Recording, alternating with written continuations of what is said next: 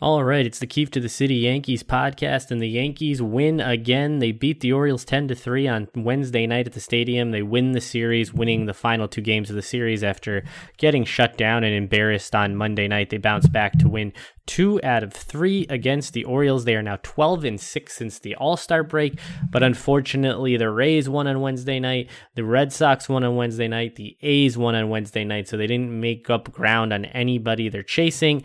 And yeah, that's kind of the problem with being so far behind, is even when you're playing well, there's going to be days where you run in place, and that was the case on Wednesday. So winning 2 out of 3 against the Orioles, somewhat of a letdown, but with 9 games left against them entering this week, I thought they needed to go 7-2. They go 2-1, so now they need to win 5 of the last 6 games to stay on that pace, to win 96 games, to win the division, to win me my preseason over 95.5 win wager. And it wasn't all pretty on Wednesday night. The Yankees were no hit through the first 3 innings against Matt Harvey, who had shut them down earlier in the season with 1 run allowed over 6 innings.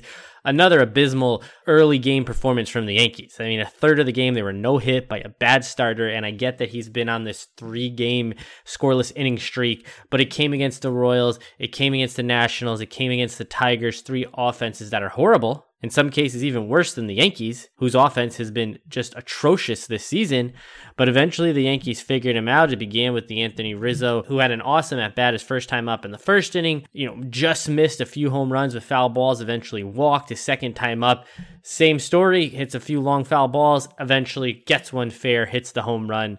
That sort of propelled the Yankees. And DJ LeMahieu with 3 hits, following up his 2-hit night the night before. So 5 hits over the last 2 nights. And that's what the Yankees need from LeMahieu. He had a pair of doubles on Tuesday night. He adds another double on Wednesday night. And the Yankees can't have a league average hitter in their leadoff spot. Not with the other names they have on this team, even if those names, aren't meeting the back of their baseball card per se this season. They've been better than LeMahieu has, but I get the goodwill, the stock he built up over the last 2 seasons. That's what's kept him in the leadoff spot all season this season. And, it's not like his on base is terrible. He's .345 on base, but the lack of the ball going the other way, the lack of lifting the ball, the lack of driving the ball, that's sort of been his problem this season. Rizzo, he had the walk, he had the home run. Judge 1 for 5, not a great night for him. He came up, the Yankees were leading by a run. He had a runner on third with less than 2 outs, struck out on 3 pitches in a completely uncompetitive at-bat. And that's what we've seen from Judge a lot this season. Big spot, chance to add to the lead, chance to take a lead, chance to tie the game, chance to come back. He's never there. But if you're up 5-6 runs, solo home run every time. Joey Gallo, another hitless night. He did walk once, but 0 for 4 for Gallo. Giancarlo Stanton was 2 for 3. One of those 2 hits was a blooper down the right field line, which found grass, which scored 3 runs, and Stanton ended up on second base there. So a 3-run double on the most laziest, bloopiest ball you'll see. Gleyber Torres, a 2 for 4 night. Gleyber added another double. Higashioka, 1 for 2 with a double and a walk. Big night for him. He's had infrequent playing time now for a few months, coupled with his time on protocol and unavailable. And then Brett Gardner, 0 for 2. He came out of the game for Sanchez, who drew a big walk, eventually added a hit. So Sanchez, 1 for 1 with a walk and 2 runs. The Yankees offense, an awesome performance. And that's what you're going to need to see from this team. You're going to need to see explosions. You're going to need to get laughers. They can't play the way they have all season, where every game you need your elite relievers. You can't play a full season like that. And that's what they've sort of done. On Tuesday, it was the 4th time all season they've hit double-digit runs. On Wednesday, it was just the 5th time. In 107 games, only 5 times they've scored double-digit runs. I think it's the weight of our lineup starting to pay some dividends. I think we're a little bit fortunate tonight. We had some bounces go our way offensively that allowed us to really pile on. But I think if you look at our lineup now and there's some balance there, and I really do feel like our best offensive days are still ahead of us as this group continues to gel together. And but definitely nice when those big numbers have been a little bit of a challenge for us this year to throw out back-to-back double digits, hopefully as a sign of just them continuing to build. They got 2 laughers against the Orioles. They had a few earlier in the season, but for more than a month, going back to the end of June, they've only had 4 wins prior to this week where they won by 2 or more runs. You just can't win like that.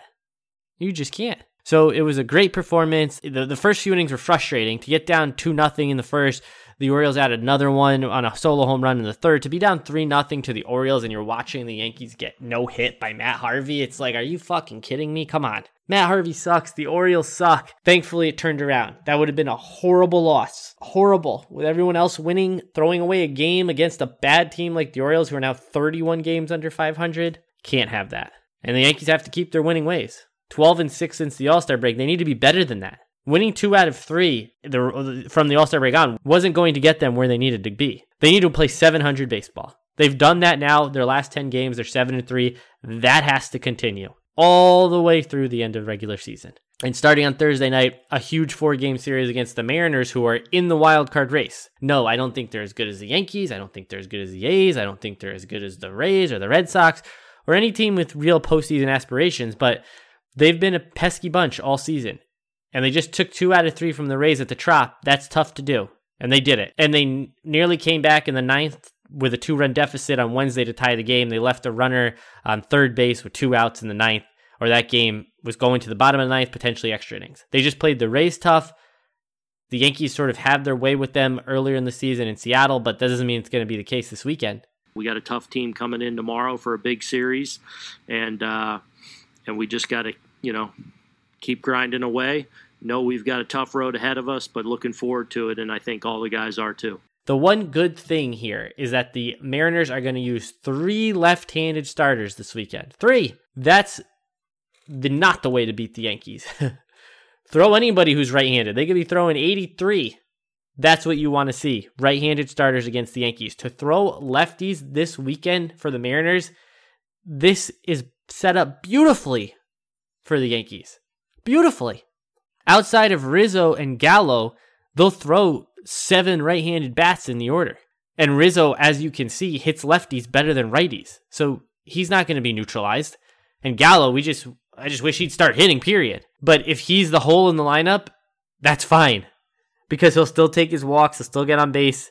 Maybe he'll run into one. If Joey Gallo is your biggest concern going into a weekend against left-hand starting pitching, you are set up nicely. And the Yankees here on my pacing sheet, to get to where they need to be, they need to win 3 out of 4 this weekend.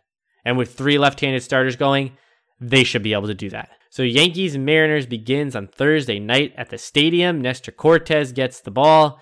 Haven't seen him in a while. Hopefully he keeps up this magical run he's on and doesn't revert back to the Nestor Cortes with his first go-around with the Yankees 2 years ago. Right now, the Yankees need good starting pitching. And for the most part, they've been getting that. Unless your name's Andrew Heaney. So that'll do it for today. Yankees, Mariners on Thursday night at the stadium. Thanks for listening. I'll be back after the game to talk about it.